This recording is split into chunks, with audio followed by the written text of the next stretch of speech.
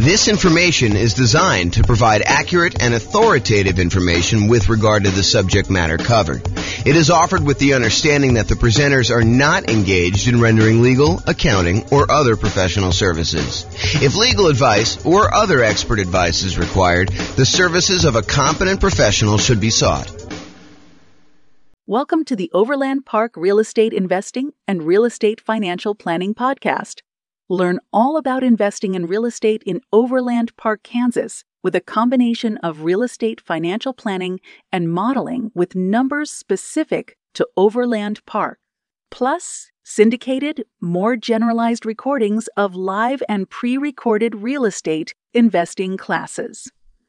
Not all of them specific to Overland Park. Be sure to stay tuned after the podcast for a message from our sponsors. The following is part 3 of 6 parts of the class Overcoming Obstacles for Real Estate Investors. Be sure to check out other parts published as separate episodes. Okay, now we're going to cover overcoming negative cash flow. So here's the challenge.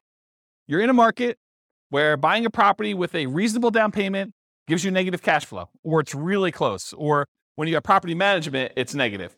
Or when you have property management and you're putting stuff aside for maintenance and vacancy like you're supposed to do, it's negative. Or, something like that. Or maybe you're putting less than a full down payment down. You're buying something with Nomad. You're putting 5% down or something. And in your marketplace, it would be positive cash flow with 20% down or 25% down, but not with Nomad, which was true for our marketplace for a long time. Now it's really hard to make cash flow even with 20%, 25% in some cases. So the challenge is you have negative cash flow. How do you solve the issue of negative cash flow? So cash flow equals income minus expenses. So just like we did with down payment, we're now going to talk about 2 approaches to solve this particular challenge. We're going to look at different ways to reduce expenses, and we're going to look at ways to increase the income on properties. Okay?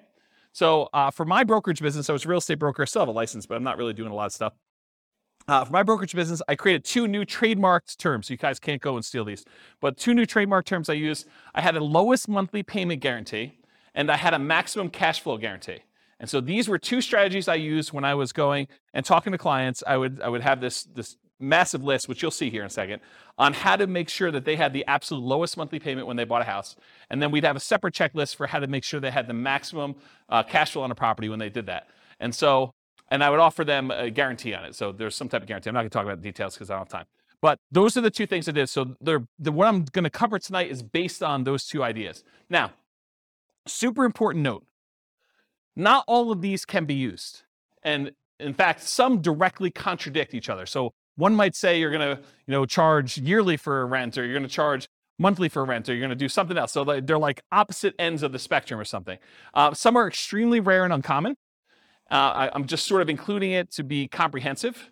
And you can use what you can to optimize for your unique situation. So pick and choose what works for you, ignore the rest. This is sort of a checklist for you to go down and do it. In fact, I have a checklist. I think it's called something. How to improve your cash flow checklist or something like that. I don't know. Someone will remember it. I'll put the links to downloads in the show notes for people. Okay, so let's talk about reducing expenses.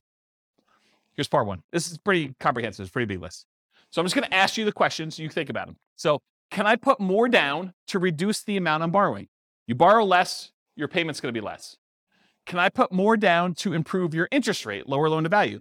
Little known fact, you put 20% down, you get one interest rate. You put 25% down, your interest rate gets better. It's a lot of times much better to put 25% than 20% down. In some cases, if you're doing owner-occupant, it's actually better putting 5%, but I digress. Next question, can I pick a loan with lower closing costs, especially if I'm financing the closing costs? So try to pick a loan where your closing costs are cheaper, especially if you're kind of rolling those into the loan. Can I put more down to eliminate or reduce private mortgage insurance, PMI? Your private mortgage insurance is insurance that you pay so that should you have a foreclosure, should the property go back to the bank, it protects the lender from the losses they may have. So you're paying an insurance policy to protect the lender for them agreeing to loan you more money to buy a property where you're putting less than 20% down. Can I pay for private mortgage insurance in one upfront lump sum payment instead of monthly? That'll save on your monthly costs, improve your cash flow. Has my equity increased enough to request the removal of private mortgage insurance? So if your property value's gone up, you paid down the loan enough where you're now below 80% loan to value, and your lender will remove PMI for you if you make a request. Can I change the loan term? Oh, I missed one. Can I get seller concessions from the seller to buy down interest rate and or cover closing costs? That's another way. Can I change the loan term to reduce my payments? I heard at one point recently that they might be bringing back 40-year loans. Yep, so 40-year loans. So someone says that they're here now. So if you do that, you increase your loan term, you might actually have a lower monthly payment doing that. If you were considering doing a 15-year loan, you could do a 30-year loan, which is much more common. Can I get an interest-only loan where you're not paying any principal each month? That'll lower your payment pretty considerably. Can I get a negative amortizing loan? Not that I would recommend this, but you can get loans where you're not even covering the amount of interest that is accruing on the loan and that your mortgage balance is actually going up each month. So it's negative amortizing. The mortgage balance is going up instead of the mortgage balance going down, which is a regular amortizing loan. Can I change the loan term to reduce my interest rate? Sometimes if you go to a 15-year loan, the interest rate's better. Can I get an adjustable rate mortgage to lower my interest rate? And actually, Austin was going to remind me, I think this is probably the appropriate time to say it, but a lot of mortgage companies, mortgage brokers now are recommending, just because of the nature of our market, some of these like a 1 year at one interest rate, the second year at a different interest rate, and then by the third year, your interest rate is the normal one for the rest of the 28-year for a 30-year loan. And so this is a way to kind of improve your interest rate. But the question I had on here is, can I get an adjustable rate mortgage to lower my interest rate? And I sort of think that's somewhere between buying down the rate and doing a lower one. I should probably put that on there, its own separate one. Hopefully I'll remember to do that myself too. Maybe someone wants to email me if they don't see it on here. Can I get the seller to carry back some owner financing to lower my loan to value with the primary lender and reduce my interest rate? So maybe you can get the seller to carry back in second position where the lender is still willing to do the loan, and that could get you an overall lower monthly payment. Can I improve my credit score to get a better interest rate? Can I set up automatic payments to get a better interest rate? I've heard some lenders will like to reward you by setting up automatic payments, especially if it's from their bank, and they might give you 1/8 of a point benefit to your interest rate if you do something like that. Can I get a better interest rate if I have additional accounts, more money deposited with the lender? Some lenders may do that. Can I lock or float down my interest rate? We talked about this. We talked about the shocks and, my client going under contract before interest rates went way up. Well, if they had locked their interest rate, that would have actually improved their thing. Or float down the interest rate is where interest rates are headed down and you are able to get it lower if the interest rates drop by a certain amount between when you initially locked your rate and when you close. Can I add a family member or a friend to the loan to get a better interest rate? Maybe your credit score is such that if you had someone else as a co-signer, it would actually improve your interest rate. And then on the counter side of that, can I remove a weak borrower to get an interest rate? So you and your new spouse are in love and they do not have a really good credit score, but you are committed to buying a house together. Well, it might be better for you to buy the house yourself and then add them to title. Go talk to an attorney and add them as an owner to the property, but they're not on the loan because it would actually hurt your interest rate to do so. Where was I here? Can I partner with someone to get better loan terms? So could partner with a better qualified person. Can I find another lender with better rates or fees?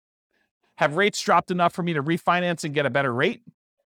Is my loan old enough where I would be willing to refinance to extend the term of the loan? So maybe you got 20 years left on it. Maybe you refinance it. Now you go back to a 30-year term and maybe also get a better interest rate to lower your monthly payment. So those are the strategies with your lender. Strategies if you own another property. Can I do a cash out refinance on another property to then buy or refi this property? So you got a lot of equity somewhere else. You pull money out of that one. You use it to put 25% down and maybe instead of 20% down to get a better interest rate on the one you're buying. Does it make sense to cash out refi another property to put a larger amount down on this property? I think that's what I just said. Should I do a rate and term refinance in order to get an overall better monthly payment before financing this property? So maybe you're going to go over the 10 loan limit, or maybe you're going to go over some other limit that the lender has where you go into a different pricing tier and you want to go and refinance another property to improve cash flow on that before you go buy this one and kind of lock yourself in where you can't quite do it as easily after that. Any questions on this so far? Cool. Searching for homes. Can I search for properties where the seller is willing to include seller concessions? Seller concessions is money that the seller is willing to provide to you when you go buy a property that you could use for closing costs, including buying down the interest rate in your loan to make it a better interest rate. Can I search for less expensive homes, as another example? Making offers. Can I offer less to reduce my purchase price? If you offer less and you're able to buy the property for less, you end up borrowing less, you end up paying less in monthly payment. Can I ask for seller concessions to buy down my interest rate? In some cases, it may be better for you to take the money and ask for seller concessions instead of a discount, because the amount you would save monthly payment-wise is better for you to have used that money to buy down your interest rate than to get a discount. Is the seller's loan assumable and has a better interest rate than I can get now? This is going to be true for a little while. We've got a whole bunch of really good low interest rate loans out there. This could be a strategy you might want to employ. Would the seller consider wrap financing, and would that be better terms than I can get now? So offer to do some creative financing with the seller, see if they're willing to do that. Can I buy the property subject to the existing financing, more appropriate wrap financing, where you're able to do that? Can I buy the home on installment land contract, get better terms? Can I get private financing with better terms from family or friends? Maybe grandma wants to loan you money for 30 years at 3, 4, 5% because she's got it in a CD. Can I pay cash for closing costs to keep my monthly payment lower than if I finance them? And finally, on the making offers point, can I buy properties that do not require rent-ready or fix-up costs and use that money as down payment, or to buy down interest rates instead? Any questions on this list? Is this helpful? Seeing all these? So instead of buying a property that needs paint and carpet and all that other stuff, and you're going to need $10,000 after you close, use the $10,000 to go buy a property that doesn't need that work and buy down your rate instead. Owning and managing property, can I correct incorrect information with the county assessor about the condition or the characteristics of my property to lower my property taxes? Can I contest property taxes when appropriate to keep my property taxes minimized? Can I vote appropriately for changes in taxes that affect property taxes? Can I manage the property myself and still keep up with the latest laws, best practices, and compliance issues? Save on property management fees. Can I shop around to get high-quality property manager with reasonable fees? Can I maintain my property to minimize time between tenants? Can I insist my property manager utilize best practices, marketing early, raising rents with each lease renewal, etc.? Can I review my property management statements carefully for mistakes? Can I raise my property insurance deductible and take on more of the property insurance risk personally? It's a trade-off, right? Because when you have a claim, you're probably paying for that. But if you feel like you need cash flow now for certain reasons, you may want to do that. Can I add or remove people from my property insurance policy to improve the rate I'm getting? Property insurance is based on credit score partially. Can I evaluate the exact property insurance coverages to make sure that you have appropriate level of coverage? Maybe you're overinsured, maybe you're underinsured. Can I compare insurance rates to keep insurance premiums competitive? Can I make sure tenants and tenant buyers have renter's insurance? Can I get a discount paying for HOA insurance or other bills in advance? In some cases, you can get a discount by doing certain things in advance. Can I sign up for auto pay on utilities to avoid any per bill fees charged by utility providers? And can I use quality replacement maintenance materials to lower the overall cost of maintenance over time? Any questions on this one? Helpful stuff? Good. All right, so we just covered all the different ways to kind of reduce expenses. And we primarily focus a lot of stuff on mortgages because that's one of your largest percentage-wise expenses on a property. Now we're going to talk about ways to increase income. So maximize income, part 1 of 2. Can I subdivide my property into multiple units to increase rent? For example, rent upstairs or rent downstairs separately. Can I rent by the bed or by the bedroom?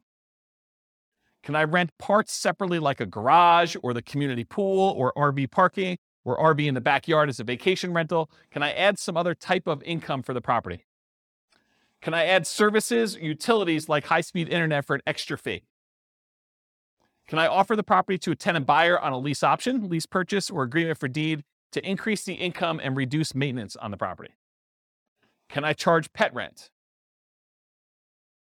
Can I charge fence rent, new carpet rent, or extra fee for something else the tenant desires I install? Can I tier rent by credit score and/or security deposit? Can I change the term of the rental agreement, either do daily rentals, Airbnb type stuff, weekly rentals versus monthly? Can I charge weekly or bi-weekly instead of monthly? Can I include done-for-you services like lawn care, snow removal, or house cleaning for an extra fee? Can I convert my property to a duplex, triplex, or fourplex or more? Can I get the property furnished to get more rent? Can I start marketing earlier and start at a higher, more aggressive rent to test market prices? You start 90 days in advance, you have plenty of time to test before the property is vacant. Can I charge a fee for auto pay, or can I charge a fee for not being on auto pay? That's an example of two conflicting, contrary ideas that you can either do one or the other. Can't do both. Or maybe you can. Charge for either way. Whatever you want to do, there's a fee. I'm joking. Okay. Can I schedule my leases to end during peak rental seasons? That's kind of important, actually. Can I target more profitable rental niches like corporate rentals? Can I offer a discount for on-time or early rent instead of a late payment? Can I add solar panels that include electric and base rent? Can I bill back for HOA services and utilities like non-potable water? Can I get paying roommates for nomad properties that you're living in? Can I require 60 to 90 days notice for outgoing tenants to not renew? So make sure you find out way early. Gives you time to market the property, get everything done you need to do. Can I improve landscaping and curb appeal to get higher rent? Paint, add improved shutters, lawn care, mailbox, property address numbers, lighting, things like that in order to make sure that you're getting maximum rent. Can I make sure the property is appropriately prepared for showings, well lit, smells good, repairs done, clean, neat? Am I maximizing exposure when marketing for tenants? Do I have professional grade photos, 3D tour and video and marketing properties? And have I mastered the sales skills required for phone selling my property to tenants, tenant buyers, and in-person salesmanship to maximize what I can get for rentals and minimize vacancy? Did I miss any? Good list? This concludes part 3 of 6 of Overcoming Obstacles for Real Estate Investors. Listen to the next episode, part 4 of 6, on qualifying for loans. With home prices up, mortgage interest rates up, and rents up, but not quite enough to counteract the higher prices and interest rates, cash flow on rental properties in Overland Park is harder than ever. Book a call with the Real Estate Financial Planner to apply our proprietary 88 strategies to improve cash flow on your rentals. See the show notes for a link to schedule your call and improve your cash flow today. If you're a real estate agent, lender, or professional in Overland Park that wants to help our real estate investor listeners, consider reaching out to learn about collaboration opportunities with this podcast. We'd love to add more value to our listeners by having you assist our investors buy, sell, and finance their real estate investments. See the show notes to schedule a call to discuss collaboration opportunities.